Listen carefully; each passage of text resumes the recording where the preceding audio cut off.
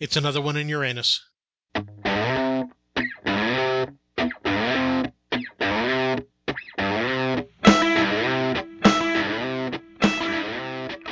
Hello and welcome to the Amateur Skeptics podcast number 45. Joining me tonight is a wonderful collection of skeptics. I have Ian. Greetings, everybody. He's a little slow on the draw, so we'll be easy on tonight. Hey, Got I turned 37. Hey, everybody. We've got Eric. It's a collection? Am I It's a- common, uncommon, or rare? I'm sorry, and of course Kimberly. Hi, all. And welcoming back our special guest Misty. Hello. Hello. How is Welcome everybody doing? Oh, I'm already cutting people off. It's okay. I mean, you threw me off. I've never been first before. So Yeah, well, I know. I try and switch things up. I really do. I don't try to play favorites. Well, Ian, you know, if you aren't first, you're last. Well, Ian, it is your birthday week, so maybe that's why. Happy So birthday, you Ian. first. Yay! All right. How is everybody this evening? Good. Doing good. And if nobody recognized that line, I've seen the movie Talladega Nights. And it is a good, dumb movie. All right. So let's start with announcements. Ian, Okay. Well, did you put this up here? Oh, yes. Okay. Due to the greatest holiday of the season coming in 2 weeks, we will be skipping a podcast. Basically, several of us who have kids and stuff figured we will be kind of busy that night. Martin Luther King Days this month? So, for the Halloween week, we will actually have a special podcast posted. Instead of a normal podcast, we will be posting a special interview with NASA scientist Dr. Tara Rutley, which we will be doing later this week. And that will get posted instead of our regular podcast next time. And for those of you who wish to, we still have our Halloween special from last year available on our site if you are new listeners and wish to see what we did last year for Halloween. Yeah, and on that episode, we covered a lot of the origins of Halloween and a lot of the standard myths that go along with it. You know. Did it involve scaring and stealing candy? No, we didn't go that route. We addressed more the fictions about there being poisons in candy that were given out at doors and stuff like that. Well, that's just boring. No, but for the scaring children and stealing their candy part, if you want to join me on the 31st. Oh. And Ian, where are your kids trick-or-treating again? Far away from you. Far away from you. We won't be visiting your house, that's for sure. All right. So we've got that coming up. That should be good. So we'll be we'll have something coming out that week. So that'll be good. There is a bunch of stuff going on here. Yeah. But Kimberly and I attended a Atheist for Humanity YouTube comedy night, which was quite a bit of fun. And Kimberly was the bouncer for that event. I was signing people in. I didn't bounce anybody. Yeah, I don't think she quite has the build to be very intimidating as a bouncer. Well, yeah, but Now she that probably does sounds like a Pilates or challenge. something. I don't know. Voices can be deceiving. She probably does Pilates or something. I helped our friend Eric Beer out said at the I door. could come in there. I would have just walked away. I wouldn't have fought her. What was the event again? It was a YouTube night. So Eric Meir, who we had on last week or 2 weeks ago, and was talking about he runs the Atheists for Humanity, which is a way for atheists and I guess anybody who has more of a secular outlook on things to donate to charities that he has researched and make sure that they're secular and they're not religious charities, and he has some certain criteria before he puts them onto his site. So you can go there and choose to give money to different organizations through him. And so he did a fundraiser for his event, and it was $10. So you give some money to some charities up to $10 or more. And then you come, and we went to the Walnut Room, and he had set up a collection of comedians. He took little clips and stuff, and he played those clips, and he had some drawings and stuff like that. So it was a fun time. I had a good time. Yeah, we had a good 40 or 50 people there. Excellent. And there was a lot of fun, atheists and comedy, and it wasn't all based around that. There were just some really funny bits, but yeah, it was a really good time. Well, the whole prostate bit had nothing to do with atheism. No. Yeah. But yeah, a lot of fun. I think we did really well. I know Atheists for Humanity raised about $700, I think, for all the different charities that get supported. So yeah, a really great night for everybody. And I think he'll probably do another one. So Atheists for Humanity, I think, is just it's a great idea. Just really making it clear that we're out there doing good stuff, and I think it's terrific. Yeah. So. I'm So going to have suggestions for him for the next show, though, because there was no Bill Hicks. None. It's funny. I suggested Bill Hicks too, and he was like, "Yeah, Bill Hicks is in it." And I was like, "You should have that as like one of the announcement ones." And then no Bill Hicks. Huh. Because you got to have Bill. Right. You do. Yeah. So yeah, we'll have to learn him up a little bit. I had to kind of fight him to get Tim Minchin in there. Really? Yeah. He's just not, I guess, a Minchin fan. We still love Eric, but he needs some schooling. Yeah, there may have to be a more of a consensus here, Maybe. broaden things out a little bit. Eric's pretty open to input, so I think he we'll is. just let him That's know. probably not a problem. Yeah, and speaking of, I did the Tim Minchin concert. Was it just last weekend? Yeah. Weekend before? That was just a absolutely terrific show. Really amazing. If you haven't seen him on YouTube, definitely check him out. If you like this show, if you're one of our 4 listeners, I think you'll probably get a kick out of his stuff. And I think the most surprising part of the evening was his during his encore, he played Hallelujah. And got a sing-along of basically a whole bunch of godless heathens singing Hallelujah with him. It was terrific and fun for me because it's always been one of my favorite songs, but like my dirty little atheist secret favorite. No. And to find out like everybody there kind of apparently equally liked it was really a lot of fun. Well, it's not really a religious song. No, it's got some stuff based on the Bible, but I mean it's an awesome song. Yeah. So that was a lot of fun.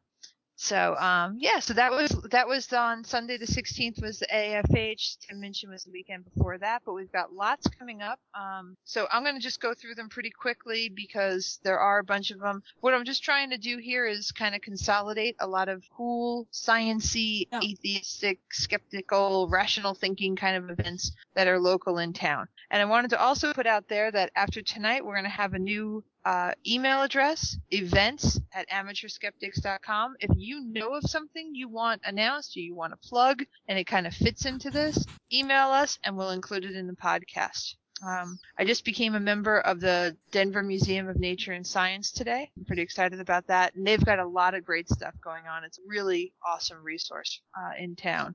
So I wanted to mention a couple of those real quick. On Thursday, October 20th, they have a thing called Science Lounge. It's the third Thursday of every month, and this one is called Nightmare at the Museum, talking about some Halloween stuff and science behind it. On the Friday the 21st, there's a live bat show, but unfortunately I found out that's sold out. Well, that's okay because there's Laser Quest. Yep, I was going to turn that over. Here's the thing: is that you say Atheist Laser Quest on here, but I'm pretty sure this is Skeptics Laser Quest. Oh, yes, and I was going to mention something about Very that. good. Thank you. Because the person who put this up happens to have been Misty. And so who finally put a time and date on this thing? Did you? I did. Oh, good. Yeah, finally, after I saw some more people were interested, and I was like, oh, well, might as well schedule time then. Yes. No, I'm excited because I'm going to bring the kids. Yeah, I'll probably be mine too. Oh, good. So I think that'll be a lot of fun. So that event is not in and of itself have anything to do about skepticism or whatever somebody spelled there.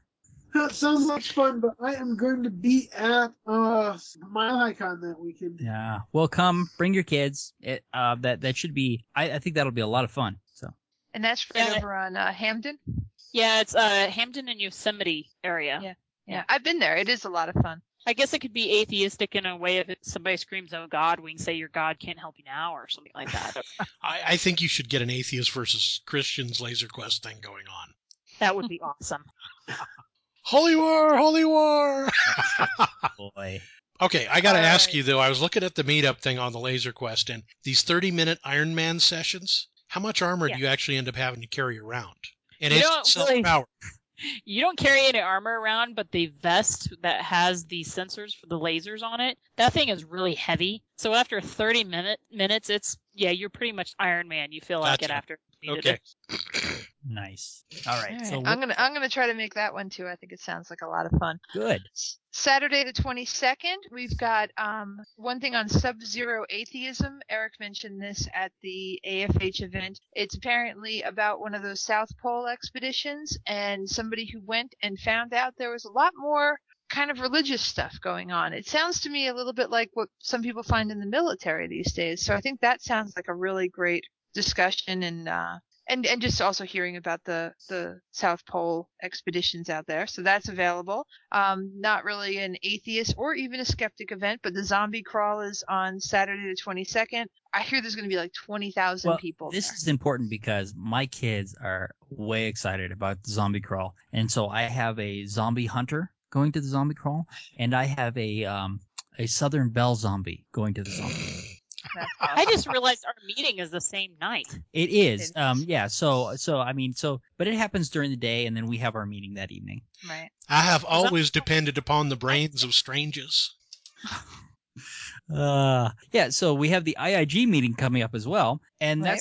that should be good because we've got a couple of things hopefully that are going to be going on with the IIG. We have a survey project that we're working on, which should be good. So we kind of are, and actually Morgan Levy chimed in on that, and he really kind of actually gave us some interesting things about how we wanted to define whether it's a survey or a questionnaire, which was interesting. So that's moving forward. We're getting a little bit of feedback on that. And then I have some other some activism things that I'd like to start up and build a group to work on as well. So we have a couple of different projects that we're looking at for the IAG. So that's actually moving forward, and I'm starting to feel good about the progress. And we got all the busy work out of the way. We're established.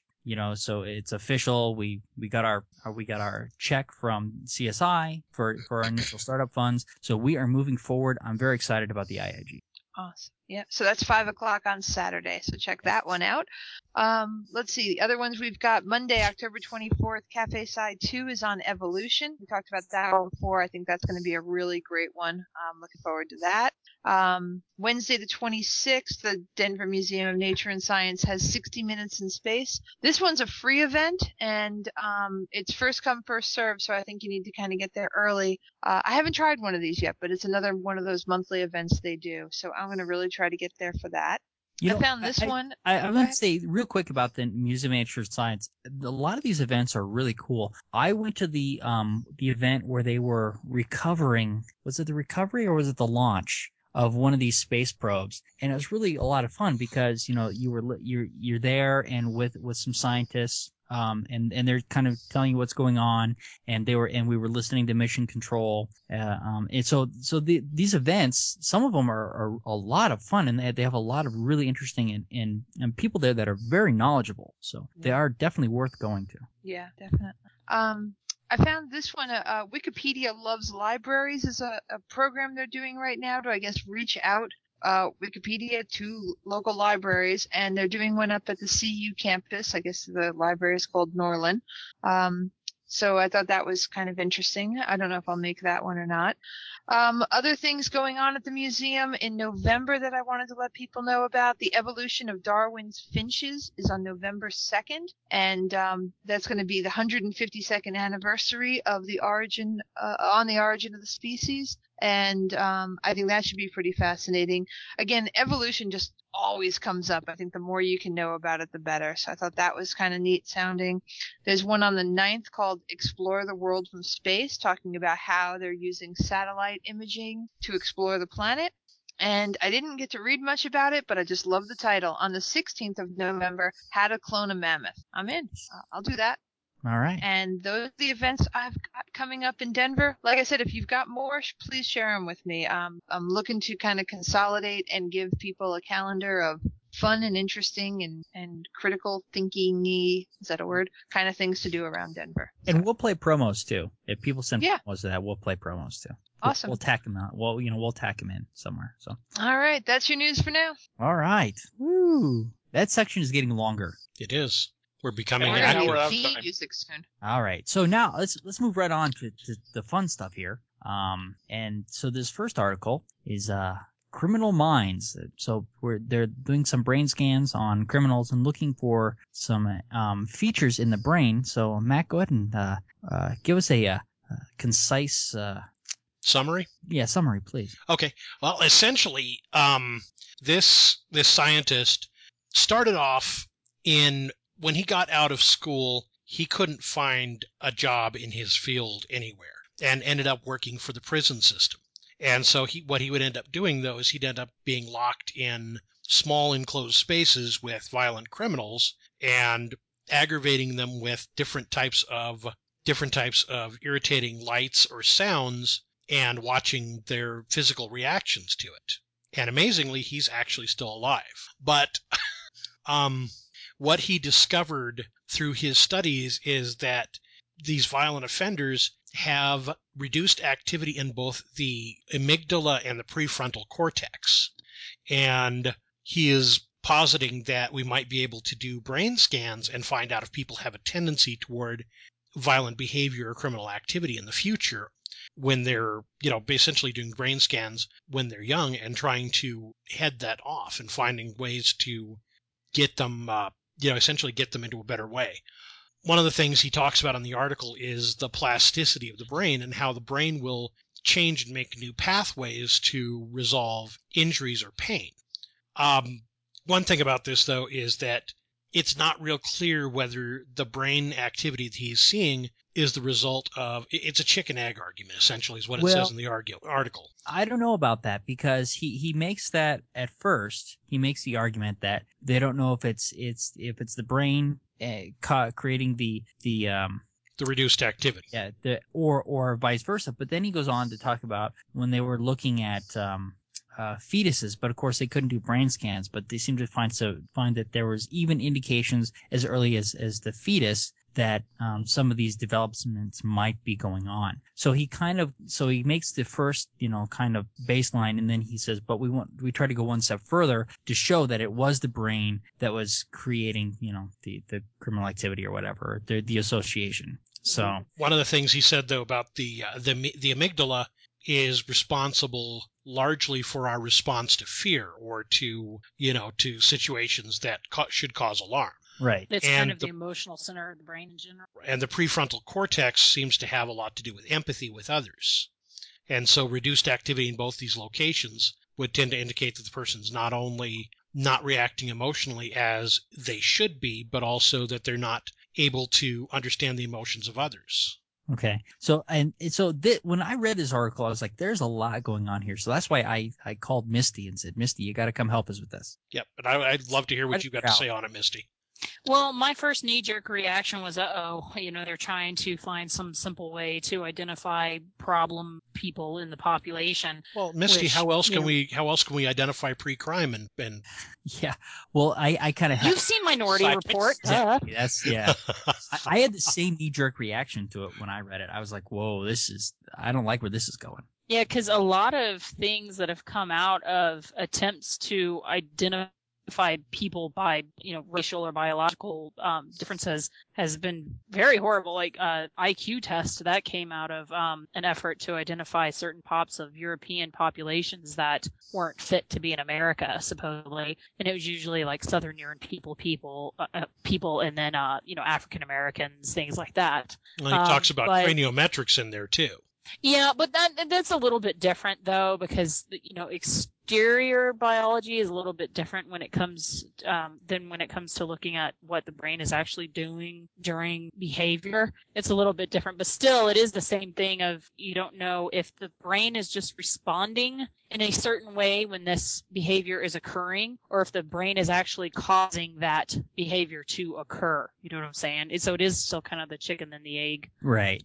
But in all honesty, a lot of this research that was addressed in this article has been around for a while, especially about the size of the amygdala in sociopaths. They've seen it time and time again, but also they've also seen people who have smaller amygdalas that aren't sociopaths. So it gives a rise to the question of what happened to these people that are sociopaths. Or is the whole hypothesis something that needs to be thrown out? Is it that everybody has that potential who has small amygdalas? Or is it that they're looking at something incorrectly. So he does mention the researcher himself, Adrian Rain. He says that by no means is he saying that you should start rating children, saying, "Oh yeah, you're a 93 on the psycho scale or something." Yeah, but I'm afraid a lot of people would try to run with this. the other thing, it did concern me though, is because he was kind of making, I don't know, there's like, well, you know, if parents, I don't know, they kind of made this, I don't know, I felt, I don't know, it kind of irritated me that it's like, well, if a parent didn't want to know this, that maybe they would be kind of, I don't know, neglectful or something. I mean, it seemed like he was saying that you should be looking to see if these possibilities are here since we have the opportunity to do so. And if you don't, well, maybe that's not right. And I was like, that struck me very, I don't know. Well, there's always the chance of like a self-fulfilling prophecy too. If you think your kid's going to be a psychopath and you start treating them in such a way, it may make them a psychopath. Right. So obviously you should be raising them to be a more successful psychopath. You watch too much Dexter, probably. That's not possible. And I do watch that show.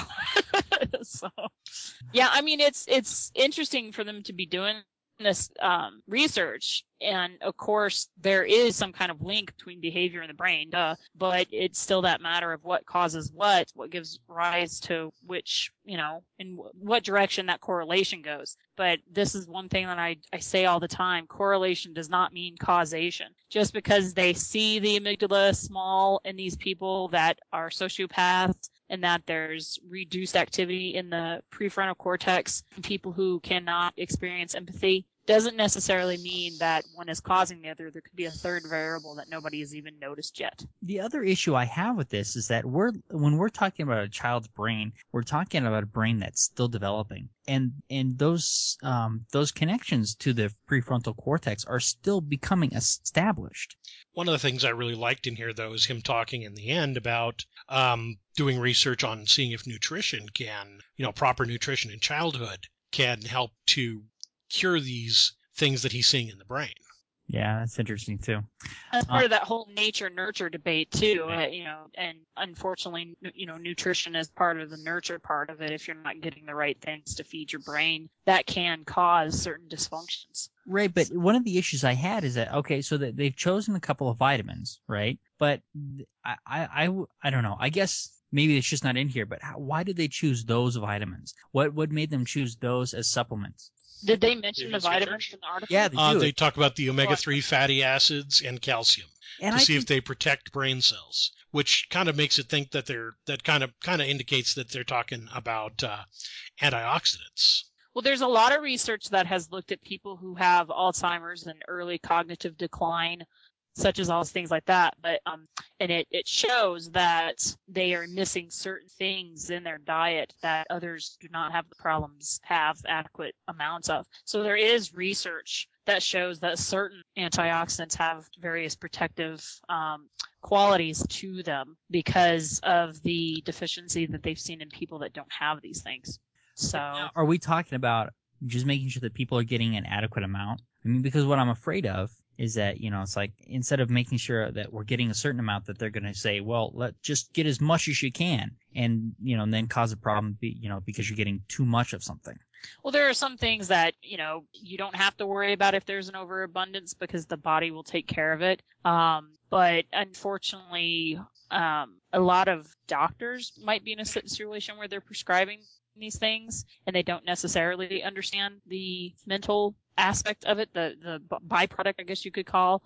So there are some items that if you have too much of it, it can also cause its own set of mental deficiency or problems, right, things like that. And it's failing me, but I know there's a certain type of amino acid that they are implicating in the study of schizophrenia, that a lot of these people who are schizophrenic have too much of this certain type of amino acid. So if somebody's popping those pills, for all we know, it could be causing schizophrenia. Well, I don't know. And that's an interesting point. And I think antioxidants, particularly, that we're learning a lot about them, and that we're seeing that it's a matter of ratios, you know. I mean, we want some oxidants and we want some antioxidants, you know, and that there's a balance there. And that sometimes I think particularly with, you know, certain vitamins, and I think vitamin E is one of these, that if you overdose on it, you get too much of it, that it can cause problems. So I don't know. I always worry because I still wonder if we really know enough about some of these things that we're prescribing. No. Well, I think with anything, we don't really know enough yet. Sure. So that's when I worry about, like, it's like people taking these, mega doses of vitamin C and stuff like that. What are the potential repercussions of that? Sure, we need it, and we need it in moderation. So if you have a deficiency, then we should be giving it to you. I want Well, to you throw blame something. ethics committees for this because unfortunately you can't. There's a limit to what you can test and what you can't test. I want That's to why throw he's studying something. now. I want to throw something else in here real quick about you mentioned Alzheimer's, and my wife was talking about some research that indicates that people who are showing the onset of Alzheimer's are not digesting sugars the way, particularly the sugars are not getting to the brain the way they're supposed to, which could also relate Alzheimer's to possibly being related to diabetes. Yeah, there's one theory about that. Well, the brain, works on glucose, and there's also been some theory that if people are diabetics and they, purposely leave certain types of glucose and whatnot out of their diet, it could be harming their brain. Yeah. Eric, did we cut you off? I was just saying that, these things need study, and that's exactly what he's doing. He's studying what the effects of these are on the kids. No, and I'm all in favor of that. But I always get concerned when people read these articles that they go out and they self-medicate. I guess that's my main fear. He's doing it in a controlled situation, but somebody reading these articles isn't going to be doing such. Well, you're going to have self-medication regardless of what direction it's going. I mean, people who are sociopathic, if they have a tendency to see that they have issues, they might start trying other things to say, hey, they're saying, I'm not normal. What can I do to fix this? And they start picking up tidbits of information that are out there, and they'll try to self-medicate anyways. I mean, that's a problem with any type of mental problem. Yeah, I know. I don't. It's just something I've become overly aware of. I thought the article was well written, Yeah. surprisingly well written, and really did warn against all that kind of stuff. And what I really heard in the diet is just to make sure that it's adequate nutrition. And it comes back to that whole idea that what they're basically saying is make sure the kid is, if you identify this and there's like you think that there might be a possibility of this happening, to make sure they have adequate nutrition. Well, that kind of just goes into a whole host of rearing positive things. If you're concerned enough to adjust their nutrition, there's probably other good things going on at the same time, which would contribute again to hopefully a healthier person. Yeah, And they also made the distinction that this is talking about populations. This is not talking about little Johnny. Yeah, and that's it is not about individuals. Yeah, I really appreciate that about the article too. That in the end, the conclusion was, that they weren't talking about individuals, and I think that was important. Yeah. Misty, I'm sorry, go ahead. I was going to say, Misty, you said that the brain has a lot to do with behavior, but then look what's telling you that. I'm saying there could be conflict of interest. Oh, yeah, exactly. Well, it's hard for us. That's one of the most amazing things about ourselves, is that we're able to look at ourselves with our brain and analyze the brain. Yeah, it's like a fish looking at its water or something. Yeah, it's interesting. All right. Anything else there? I think that's it. Anyway, I want to say that's one of the better science articles that we've covered, though. I mean, it was balanced. It's a fantastic article. Out. I mean, it was good. So I really thought it was good. So that's no fun if it's balanced and fair. Come on. Well, I know normally we shy away from that stuff, and don't worry, we have some stuff coming up that's not balanced and fair, so it's coming. Can we skip to the biased stuff right away? Yeah, Ian posted those. Well, I posted some of them. One thing that's worth noting, though, the Bigfoot stuff, Eric. Yeah. Yeah. One thing that's worth noting, though, is that this is one more nail in the coffin, so to speak, of somebody being evil, quote unquote evil, for whatever reason. It kind of takes into question the whole debate of morality and whatnot. If somebody can be bad simply because, for whatever reason, their brain didn't form in a certain way, then, well, you can't really say that they're evil, quote unquote. Yes, they can. They'll come up with something if the demons did it. The demons made their amygdala malformed. Right. And gave them a lesion on the prefrontal cortex, too. Well, and then you start coupling that with what we're starting to realize about how the brain makes decisions, that the brain has made the decision long before we become conscious of it. I think even more it speaks to that whether somebody's evil or not. I think that a lot of these things are starting to head towards that direction. Well, there's still some question though about how we choose to act on, because That's true. It can be different options that the brain makes available. But it's not the brain, it's the soul. The brain is just an antenna that receives information, right? Sure. Carl Jung or something like that, I guess. Yeah. I was listening to Deepak Chopra today, so. But isn't I'm the sorry. soul also Something deep. inside you? So why would the soul need an antenna if it's inside you? I don't know. Because you can't. The soul needs an antenna because you can't hook it up with cable because that Well, limits your mobility quite a bit. This is how we know. I mean, consciousness is outside the brain. Our brain is just an antenna to receive the consciousness. Sure. Okay. Showstopper. All right. Yeah. All right. So tell us about this kid's book on evolution. Okay. The article is Kid's Book on Evolution Makes Waves.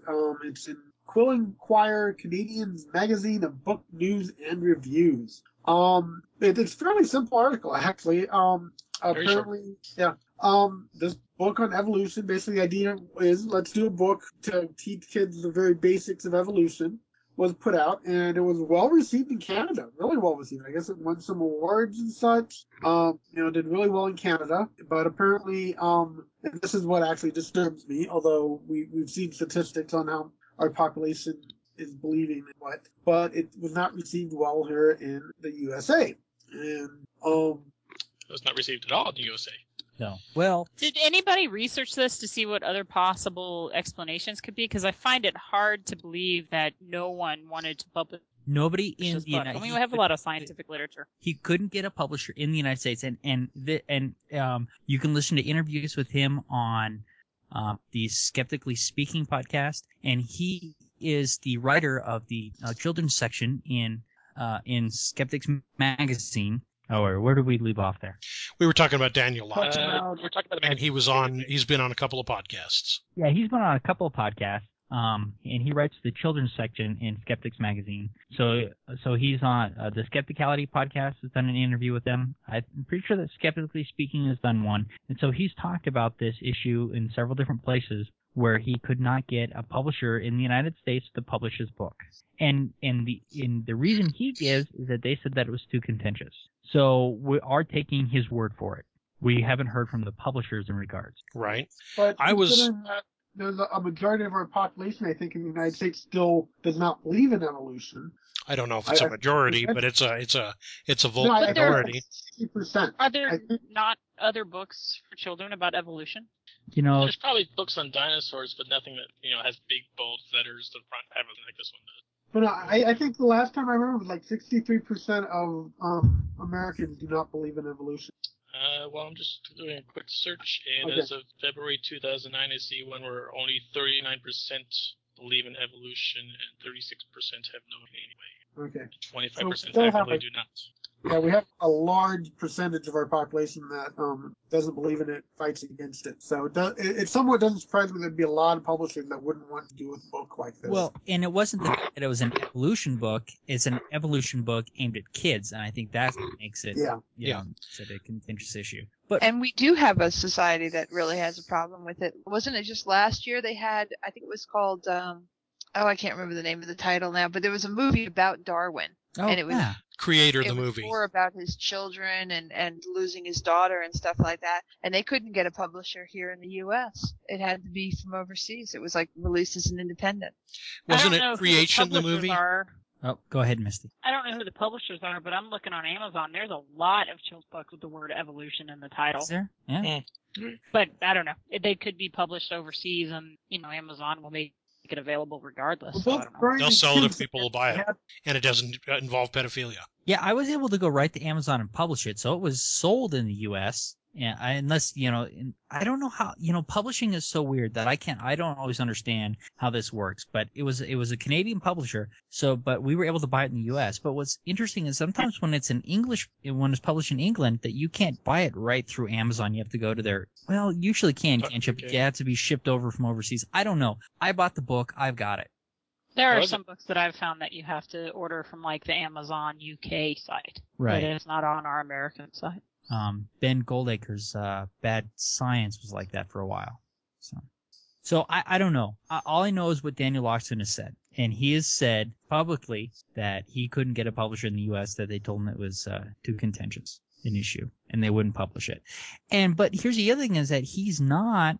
I mean, he's publishing a magazine and everything, but would it have been the same if it was PZ Myers? Or would he have been able to get a publisher? I don't know, how much, I think that it has a lot to do with who's writing the book, too, and as to whether or not the publisher feels like they can make money at it. And maybe they just didn't feel like they could make enough money at it, and that's the reason that they gave him. And I think that you're 100% on the nail on that, because the nature of publishing is if they think they can sell a book, they don't care how controversial it is. In fact, the more controversial it is, the better it might sell. So I think that goes to an extent, though. Controversy and scandal and stuff like that are great. Attacking, if people are going to start boycotting, though, because you are insulting their religion, different story. And we're not talking about like the, kind of big press, like a Harry Potter kind of thing, but more of the subtle, we're not buying any textbooks from you if you're going to be this blatant about supporting evolution. I think that's a different question there. I do hear what you're saying. Scandal sheets sell like mad, but I'm non-scandalous looking at a stuff book that affects a base, that's tougher. I'm looking at a book here called Life on Earth, The Story of Evolution, and it was published by a publishing company from Boston. what was the year on it? 2002. Well, see, so I don't know. That is the story he's giving. I don't know. Maybe his book isn't that great. He just doesn't want to admit It's a it. good I don't know. book. It's a good book. I thought it was a good book. That was good. It won him a $20,000 award. Yeah. Yeah, it won an award, Misty. How could they be wrong? I'm just saying. I'm just offering They another are possibility. They are Canadians, right? What do they know? You got that flip. They like people like Kirk Cameron and Michael J. Fox. Come on. They know they have oil sands under their provinces. Oh, good segue. I was going to say the Canadians walk among us undetected, though.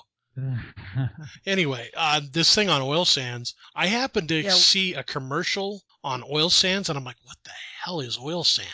So I had to go look it up, and I thought I'd throw it in the document. Basically, what they are is they have naturally occurring mixtures of sand, clay, water, and a dense, viscous form of petroleum similar to tar. Essentially, there's large quantities in Canada and Venezuela, and they're looking at this now as a way to extend our supply of petroleum and allow us to keep driving our cars. This is an expensive way to expand this. Yes, it is. And what they really need to be focusing on is things that are not internal combustion engines that run on gasoline. No, what they need to be focusing on is better seismic utilities for finding the oil that we've already got. Because we've already got good oil. It's just a matter of finding the proper fracturing so that we don't have to drill as deep to get it. My company can help. They need to figure out ways to beam us from one spot to another. No, but I mean, this kind of stuff is interesting. But remember, Colorado's got a whole bunch of oil shale. Yeah. And that's the fracking, right? No, that's not. That's natural gas that we're fracking for. Oh, frack. Well, apparently, also, Fracking Brian, gas. apparently there's energon deposits all over Earth. If we could learn how to use that. Mostly in Oregon. Mostly in Oregon. No, I mean, this stuff is interesting. Because we have a lot of different deposits of petroleum so this is one, shale, and of course crude oil. But we like crude oil because it's the easiest to get to. Yeah. I think that after that, shale is better if we can heat it up and extract it. It's better, but I wonder if we have some of the same issues with that we might have with fracking. I like the petroleum algae that we talked about a couple episodes ago. Well, I mean, some of those make more sense because that's renewable. Yeah, and ever present. I think I made the comment at the time that you can't kill algae. Uh-oh, we lost somebody. Hello? I don't remember.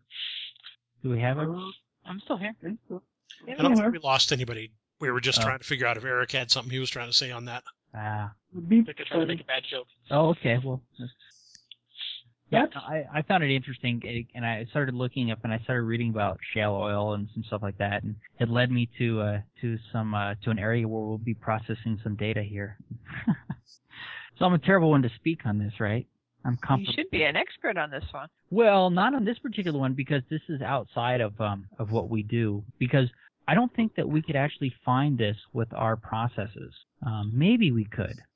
I don't know. We can. All right. Well, we've talked about untapped oil deposits. Let's talk about Siberia's untapped Bigfoot deposits. Yes, I think that is an excellent idea. Okay, so I found this first article, and I have a Google alert set up for Bigfoot stuff, so I end up reading a lot of this.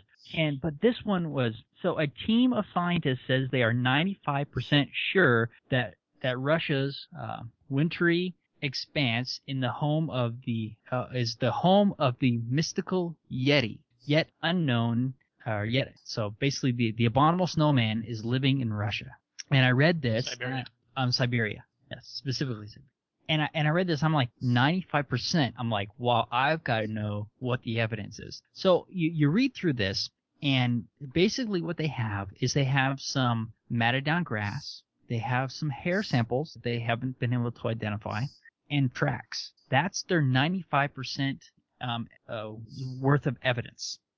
And it's even more interesting. It gets more interesting because there's a woman that's on this, I don't know, expedition. I don't know exactly what you want to call Conference. it. What's that? It was a conference. Oh, it was a conference. And who is completely not shocked by any of this because she has 10 Bigfoot living on her property. Well, don't we all? Well, I guess. And so Hey, right now I have a goblin, a witch. I don't know what else back there. Right, but here's the thing, and so I mean, so the first article was when I read it, I was like, oh my god, this is completely bogus, and it's most likely a publicity stunt anyway. Not even, I mean, because they don't really have any proof. They don't have a body. They don't have poop. They don't have DNA. Technically, they do have DNA if they've got hair, but they haven't been able to identify the DNA. And Brian, we've already They haven't said even what the DNA might be close to. No, they didn't. They haven't. It hasn't been tested for DNA. They have some hair. At least they Does carpet strands have DNA? I don't know. Eric, what'd you think? I go all the way. To Siberia when we have 10 of them living in Michigan. Yeah, exactly. Because those are Bigfoot. We're talking Yeti here. Well, still, they're probably the same principle. If you recall in a previous podcast, we talked about how somehow when they poop, that falls into their regular dimension. Because remember, they're interdimensional beings that cross the world. Somehow. Okay, these articles did not go into that, but they did go into. So this woman is making this claim, and she lives in Michigan, Minnesota. Am I getting it wrong? Where? Michigan. Okay, Michigan. And they live in her backyard, and they eat blueberry bagels. Bigfoot likes blueberry bagels. Well, who the hell doesn't? Well, exactly, right? But she is unable to get a picture because these animals are so clever. They turn the camera upside down and stuff like that. And so you can't get pictures of them because has she managed to get any upside down pictures of them? No, they're too clever for her to get pictures of, and that's why we don't have pictures of them. But didn't we conclude that Bigfoot was naturally blurry anyway? Yes, we made that conclusion. Yes. So here's the thing, though, is we can put up these camera traps, right, that take pictures of animals and stuff like that. So another article that I read came to the conclusion that either there is no Bigfoot, or Bigfoot lives in places where we don't have these camera traps. Or he's smart enough to avoid the cameras. Hold on a second. Let me address this whole smart enough to avoid the cameras. They make nanny cams, right? Yes. Stuck in a teddy bear? Are you trying to tell me that Bigfoot is smarter than your average nanny? Apparently, yes. Bigfoot is smarter than a teenage babysitter I can buy, but... That's the point that this guy makes, is that there are plenty of poachers who are smart enough to try to avoid cameras that get caught by these cameras all the time. And so it's the poachers know what to look for and can't avoid the cameras. How can Sasquatch? So point a camera at the camera that you're pointing the camera at. That's a good idea. Show the camera getting switched off, then one way or the other, you're going to get something. You have to do a whole circle of them, because if you just do one at the other, they'll go for the first, the one taking pictures. You do a whole circle, so that you have cameras taking pictures of each other. So you can't touch one camera without the other camera taking the picture of you. So my thing was, okay, who are these scientists, number one? They don't say who the scientists are. And number two, if they are scientists, how irresponsible to make such a claim when the evidence hasn't even been substantiated. You're not supposed to ask questions. You're just supposed to hear the word scientist and be like, ooh. Well, I didn't. No, you're supposed to hear the word scientist. They don't know anything. That's right. Exactly. If you're conservative. That's right. This is America, damn it. Science is bad. Well, they do give the name of one of the scientists here, and he's a Canadian wildlife biologist. So again, we're going with the Canadian science here. First the evolution book, now Bigfoot. You're starting to sound like a South Park episode. It's getting close, isn't it? Canadians. Actually, I think Mac might be a Canadian because he's kind of got a flip-top head. Point. Self-hatred, maybe. Could be. Exactly, right? He could be. He could definitely be. So I thought it was pretty irresponsible. And, I mean, for 95% sure, based on what they've given us in the article, based on what they've given us in the article, I'm 95% sure that they don't know what they're talking about. 95? Only 95? I'm only 95%. The hairs they've got could come from a fur jacket easily. And if they haven't done any DNA and they can't identify the DNA, then... Brian, you sound about 99.99% sure to me. Well, I don't know. DNA tests are a bit out of their budget. Well, they might be. But if there is a Bigfoot living there, I hope they find it. Yeah. I don't think they will. I would suspect. And the footprint casting that they give isn't a very good casting. And one of the things that other people have looked for was kind of the dermal ridging and stuff like that, and the kind of like fingerprints. Looking for that kind of stuff, and with this casting that they have, you wouldn't even be able to do that. It kind of looks like a foot and 5 toes, but anything. It's hard to say what else might have made an imprint like that. Have you seen Russian women? I have not. I'm so joking. I'm joking. Yeah. Oh, I've seen quite a few attractive Russian women, so. Right, but I see no reason to believe that this is a footprint. And if it is tracks, I'd like to know more about how far spread out the tracks were. Do they just have the one print? Are there any pictures of the site where they found all this stuff? No, there's nothing like that. That's why I think this whole thing's a publicity stunt. I really do. But what I found funny about this is so I found this at the beginning of the week, and then this issue comes out on Fox News, and my whole damn office is talking about it. It's like, man. So what does that tell you? We know what your office goes to for news then, huh? Well, there's one. Yeah. Well, I don't know that they all do, but the one person spread it around, which is fun. It was fun, but it's like it took it to get it to Fox News before the rest of the office knew. And were they buying the story off of Fox News? No, they weren't. No. Oh, okay. No, it wasn't that. No, they didn't think it was credible. But it's just to get people to travel to Siberia. Come to Siberia, see our Yeti. That's right. Well, you worked with a Michigan woman. Well, I know that she sounds interesting, doesn't she? She sounds like she I'm could trying to use figure some out help. are the Michigan Bigfoots more accessible, temperamentally than the Siberian Yetis, or vice versa? Which one are we more likely to actually get to see? If there's really 10 Yeti living on her property, she can get a decent photo and some poop. I want to know what's really in her bagels instead of. Ask her husband and her kids. Maybe that's the Yeti she's seeing. Maybe she's really from like Kentucky or something. So I thought it was irresponsible science. So I guess we're not done with the mockery yet. No, we're not done with Ian. it.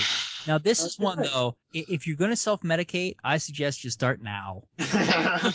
And I've got me a nice beer here. I will start medicating, and you tell me about this story. Okay, well, the logic being used by, the article is Robert Bryce makes mockery of science is mocked in return. Join the fun by Joe Rom.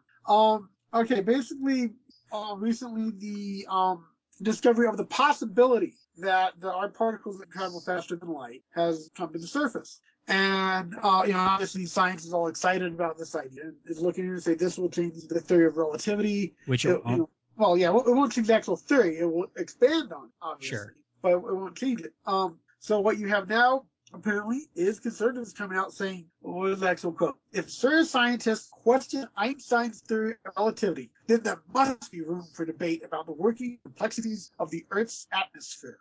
Basically saying that the global warming science has to be wrong and debatable because some other science completely unrelated to it has some new stuff added to it. Pretty sure that's a So, logical fallacy we've covered. yeah, a huge one. So yeah, And not only does it mistake what this discovery of a faster-than-light particle actually means, it then goes and takes that mistake and tries to make a completely unrelated connection. Right. Go ahead. I think that one of the points that they miss is that the speed of light is talking about photons. Photons are not going to go faster than the speed of light, which governs most particles. But WIMPs and neutrinos are a little different. And so a neutrino going faster than light does not completely destroy the theory of relativity. no, I think that WIMPs can go faster than the speed of light, but I think they lack the self-assurance. Crickets. Wow, I saw that one. Yeah, I forgot to Uh, fix tonight, didn't I? I mean, how could you not make a joke with the term wimps there? I know. I don't know. I just find this, with as scientifically illiterate as our population is, this stuff. Well, and it's becoming more prevalent right now, and that's one of the scary things to me. They're really pushing it. I think they're scared, telling the truth. And Well, in response to it, this is what they're starting to do: really get loud and say some really, really idiotic things. Well, they're well, trying it's to not just they're trying to own science.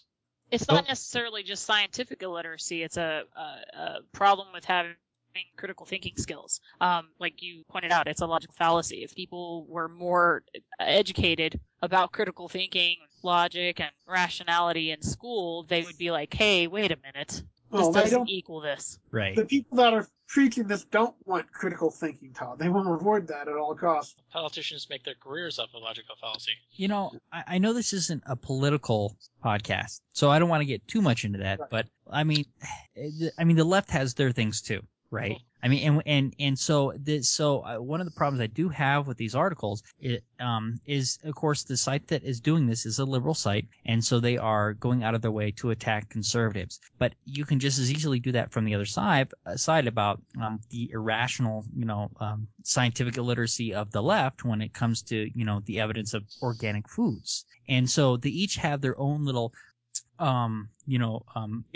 walled off areas on each side that they don't really want to talk about. And so they attack the other side, and so it really isn't fair. But what scares me is just how polarized everything is becoming. Yeah. I mean, government is supposed to be a conversation between people with different ideas to come up with a solution, but nobody can do that when things are this polarized. It's very unfortunate that all this is happening. Is it scientific illiteracy or is it just scientific tunnel vision? I don't know. That's an excellent question and a good distinction. I think some of it is tunnel vision. And the next article that you have about that goes into the Conservapedia talking about flat Earth, I mean, it's wrong on so many levels. Yeah. And Well, let me point out the other thing I don't like about this article is that it's encouraging somebody to mock somebody else. Is no way to get things done. I mean, I agree. That's always been my number one argument about any kind of movement. Mocking isn't going to get you anywhere. No. Well, In that's fact, just if a- anything, mocking actually garners sympathy for the one mocked.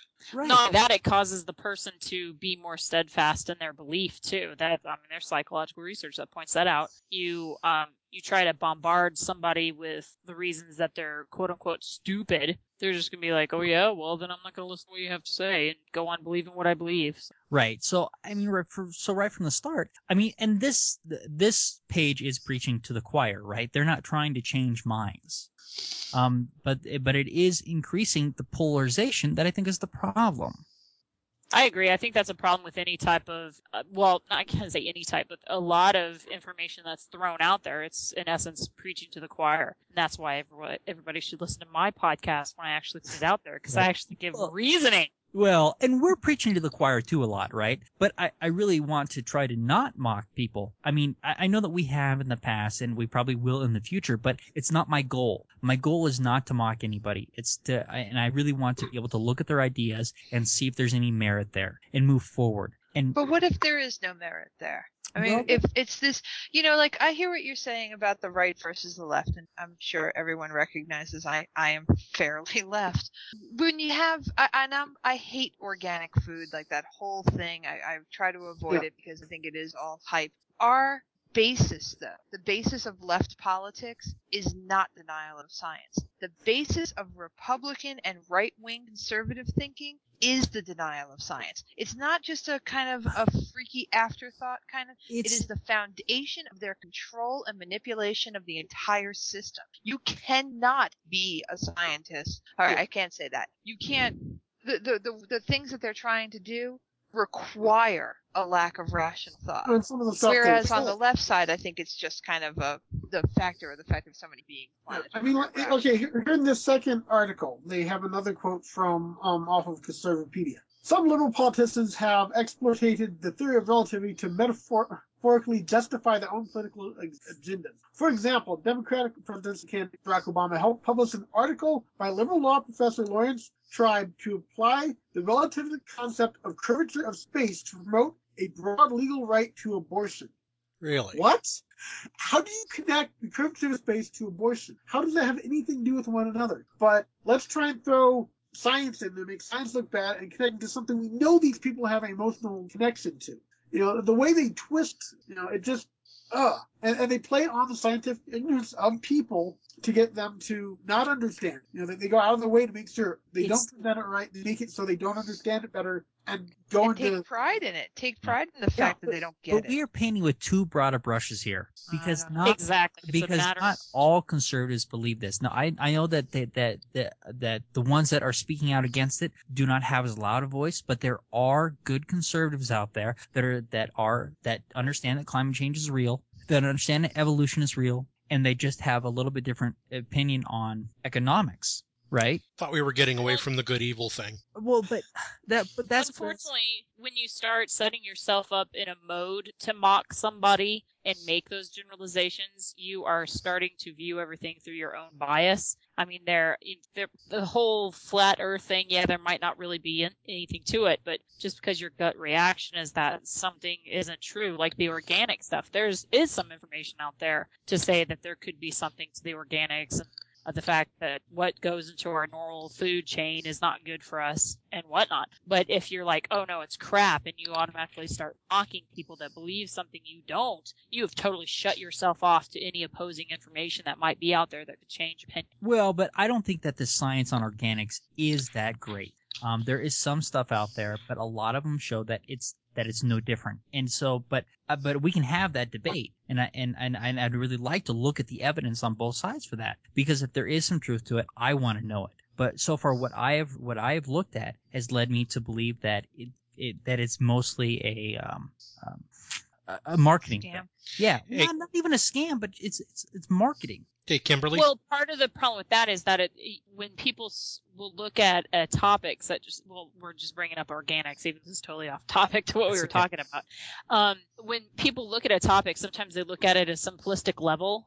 They're like, oh, well, we've done research with organic and not organic food, and there's no difference. But there's a lot of other levels to that the jury is still out, so to speak, like the effect of pesticides on people, things like that, that you also have to include in on that. And that's why I'm saying just with any topic, it's a bad idea to just get in a little bit of information, make your opinion, and then act like anybody else that has a different opinion, it's okay to mock them or make fun of them.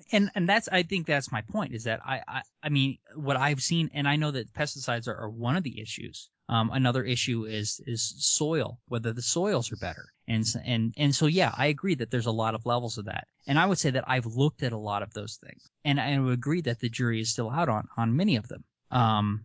But I guess I'm not the norm either, right? Because I am looking for evidence to base my conclusions upon. Well, most people are very uncomfortable with uncertainty, so they'll get a little bit of information and form their opinion, and that's it. Then they think right, and they don't continue to look. Where on organics, I continue to read what I see. So, Kimberly, you mentioned something about how many people there are on this planet. Do you know the exact number of people on this planet? We are segueing tonight. I don't know. In fact, we are billion? going to hit 7 billion people over the next 7 billion. All right. Anyway, let's go back to the point here. I get my point is that I'm not in favor of mocking people, and my point is that both sides have science that is wrong that they don't want to look at. And that's really my point in bringing up the organics, because I think that there's a lot of hype there. Not all of it, perhaps, but I think there's a lot of hype there. But then you look at the conservatives and what they're saying about global climate change, and I would say that for the most part, what I've looked at indicates to me that there's some that human climate change is happening. But I can see some of their points. They make some good points of stuff that isn't quite as solid as we'd like to think it is. So it's not that they're complete without their points when they look at the climate change science either. So both sides need to be talking to each other, but we become so polarized that it's not possible. I mean, we could really get into the whole politics of the thing. I think you Yeah. do get to a point where mockery is the only option left to you because nobody's listening to each other anyway.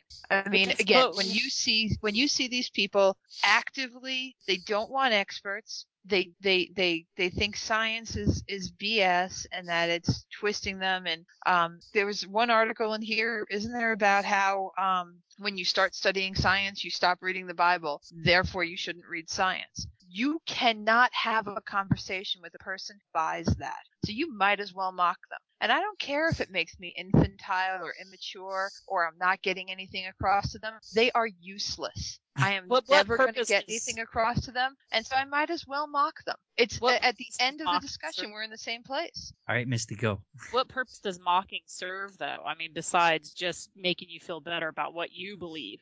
Probably nothing, but neither does any breath wasted on these people. I have to disagree. Because I know a lot of people that I've changed their strange beliefs by just presenting the information to them, and it could be that it takes 1,000,001 times, but mocking would have closed the conversation immediately. And the other thing I'd like to say about that is I understand that there are some people that can't be reached, but our goal isn't to reach everybody. But if we can get somebody to listen and ask some questions that might have gotten turned off if we mock, I think that we can still do some good by avoiding just completely mocking people. I suppose. I mean, I understand what you're saying.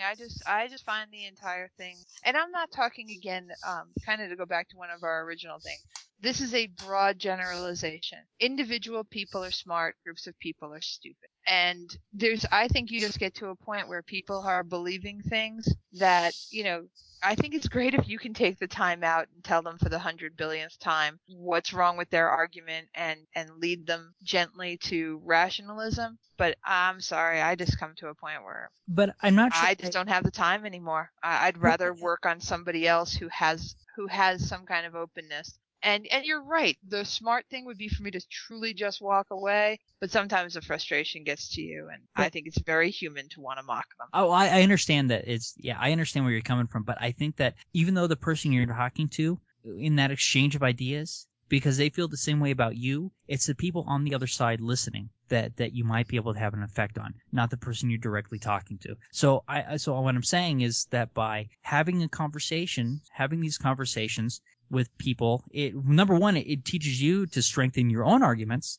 and number two, it may get somebody who's on the wings to say, that's really interesting. I should look into that. And for me, that's a win. Even if the person I'm talking to is never going to change their mind. I mean, every once in a while, I'm guilty of mocking too, but it's not in such a public manner. I mean, I'm not going to write an entire article mocking somebody's perspective, and that's where I think it becomes wrong. Among, a group of your peers when you're throwing around jokes, that's one thing, but trying to make a concerted effort, a giant presentation or an article that's going to be all over the internet to just mock somebody, I don't agree with that. But I'm also not saying that it's not okay to make a joke at some of these people's expense either, because I think we're all a little too sensitive. That we should all take a little humor and stuff. Well, especially you were a very sensitive child. I was. I remember that from my reading, and I also have terrible issues with men.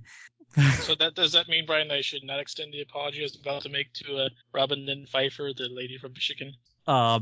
You can extend apologies to whoever you feel morally needed to. But is it good or bad to mock her? Who are we talking about? I know. The lady from Michigan. Oh, you know what though? Bigfoot. I think it's okay to have a little bit of fun at her expense, because I think some of the things that she's saying certainly to me are silly, and I think it's okay to point that out. But I'm not going to sit here and call her stupid, especially when I don't personally know her. I don't agree with her ideas, and I think that they are silly. And is there a real problem with making some jokes at her expense? She's come out and she said these things. I find them funny, but yet her as a person, I don't know that I would want to mock her as a person. I don't know. I don't know where the line is. I'm throwing it out there. Yeah. Well, and in this case, I mean, we are talking about this Robert Bryce guy who is going out of his way to say crazy ass stuff. That's true. Well, actually, I still think mock. A totally different topic, I think. We did. But the original thing, though, was talking about somebody like him who is, like I said, he's doing it for an ideology to suppress rationalism. Again, I think it's okay to mock somebody. No, in this case, he's certainly doing. He's both sides are guilty of mocking each other. It just means that no solution can come out of it. Right. Yeah. And I think, again, it comes out of that, who's doing harm to who? In the case of the crazy lady in Michigan, is she kind of filling the world with a little bit more woo? Yeah, but, she doesn't have like a real platform. She's not really affecting things. So you can have more sympathy for an individual like that. Somebody like this prick who has an agenda and is out to influence politics, make money for people, and to take money away from other people, you got to call douche where it's douche. I mean, I don't know. Isn't even more the fact that he is saying stuff that are so anti-science? Isn't it even all the more important to make sure that we're being heard on a rational level because of the people that are listening? Because so that we're not polarizing people that are going to say, well, you mocked him, so and build up a defense because of that. Again, I really do hear you in the best of all worlds, and I'm glad we've got you in the fight. Thank you. Because I am in no way the worthy person to do it. All right.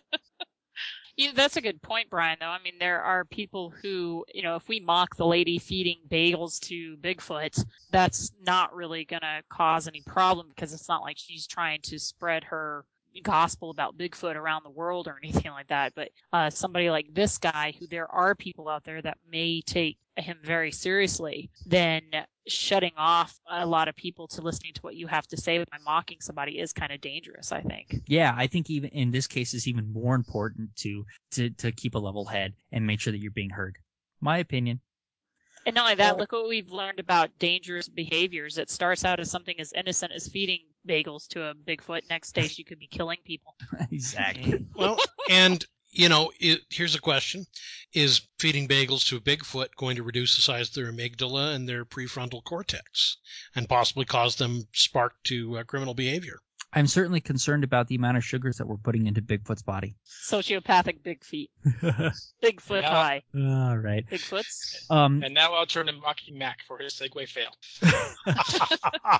What's the next article? Uranus takes a pounding more frequently than thought. Oh, good. Kimberly, tell us about what happened to. I just thought this was an extraordinarily funny article. Cosmo TV, I don't know how serious their stuff is, but yes, the title of this article is Uranus takes a pounding more frequently than thought. And the first sentence, good. The title's what was. The first sentence is Uranus isn't just Cassie. I mean, it just kept going. But, well, especially Ted Haggard. So I put this on our list as science news that sounds dirty but isn't, because the point of the article is that Uranus is the only planet in our solar system that rotates on a very different axis, almost perpendicular to the way most of the planets rotate in the solar system. Right, it's a rolling ball. Right. And basically they originally thought that it must have gotten hit by something in its formation that tilted the axis, but then they kind of thought about it, looked into it more, and now they have some new evidence to suggest it wasn't hit by one big thing, because there would be more evidence of the impact, but maybe it was hit by more than one thing. If it was hit by one big thing, it wouldn't have been able to form moons the way all the other planets did, apparently. I don't know the whole science on that, but that's what the article is saying. The moons wouldn't have formed the way they did. So the only other thing they can come up with right now would be that it's been hit twice by smaller objects. So Yeah, it's Go ahead. interesting. As we find out more and more about our solar system, I mean, because we used to think that we understood how our solar system formed, and now after looking at other solar systems and seeing other planetary systems, we know that we don't exactly know how solar systems are formed, which is really cool. And so here's one more thing that we're finding out that we did not know what we were looking at, which makes me think that we need to really examine climate change on this planet. are you trying to start a fight again? I might be, huh? I am not taking your bait You're this not time, taking it? sir. Not One of this the more time. one of the more interesting things in that article is it talked about how apparently scientists believe that the outer system was not as violent as the inner system was. But looking at it this way, they're thinking, okay, maybe it was just as chaotic for a time. It sounds like it might be even more chaotic. Yeah. Although So- I think the reason why it wasn't as obvious is probably because the further you get from the sun, the more space you have. So while it could be more, there could be a lot of stuff going on there. There is a better chance they'll miss everything. Once it gets closer to the sun and you have less room in the orbit, it's going to be more likely to hit something. That's my take. Yeah, that's interesting. Yeah, so all of our whole planetary system is way more interesting than we ever imagined. Yeah, and that's the thing. This is just our planetary system. We keep finding out new interesting things every time we turn around. In just our solar system itself. The further we go out, it's like, wow, there's so much still to learn. Well, and we know very little really about the Kuiper Belt and what's beyond it. Yep. Yeah. So, and just keeping in mind that articles can be funny about real science. Yes. Get you in there. So. Well, I that take was a- issue to the fact that it was mocking Uranus. All right. I think that is a good place for us to end for the evening. Weren't we going to move on to the owl? Oh, you want to do the owl? Go ahead. I'd like to do that's the fine. owl. Go ahead and talk about the owl, and then that'll be it. Okay. Basically, my wife sent me this video off of YouTube, and it's first of all, who all has watched the video here? I just saw it. It was great. It was funny. Don't you just want to watch it and watch it and watch it? Because I Just sure enough for me. did. Essentially, though, this actual video came from a scientific study, I believe in Canada in 1962. I went looking to see if I could find the original study and read it, but unfortunately I could not find anywhere that I could actually download the study without actually purchasing it, which I wasn't going to do. Not this time. But the whole thing was about essentially the guy's moving the owl's body, and the owl's head stays stable in whatever direction the body gets turned. And I'm watching the video and I'm going, that owl is going to kill him the second it gets free. But it was actually pretty astonishing whether the owl was blindfolded or obscured in whatever way. The head remained perfectly stable, and they think that that's based upon the vestibular section system, which is the inner ears essentially. And No, it's not. It's because the owl is psychic, and he automatically knows which way is up. Owls are just cool. now I want to admit that I tried to replicate this experiment with materials that I had on hand. A lizard? No. A bird. Bird? Yeah. Turkey?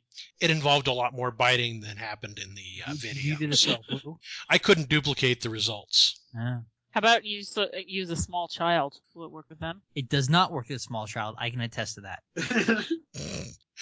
Actually, it's kind of funny. I found another video where a guy had seen the rotate your owl video, and he had a pet owl, and he tried it with the pet owl, and the results were cute, but not anywhere near as described in the experiment.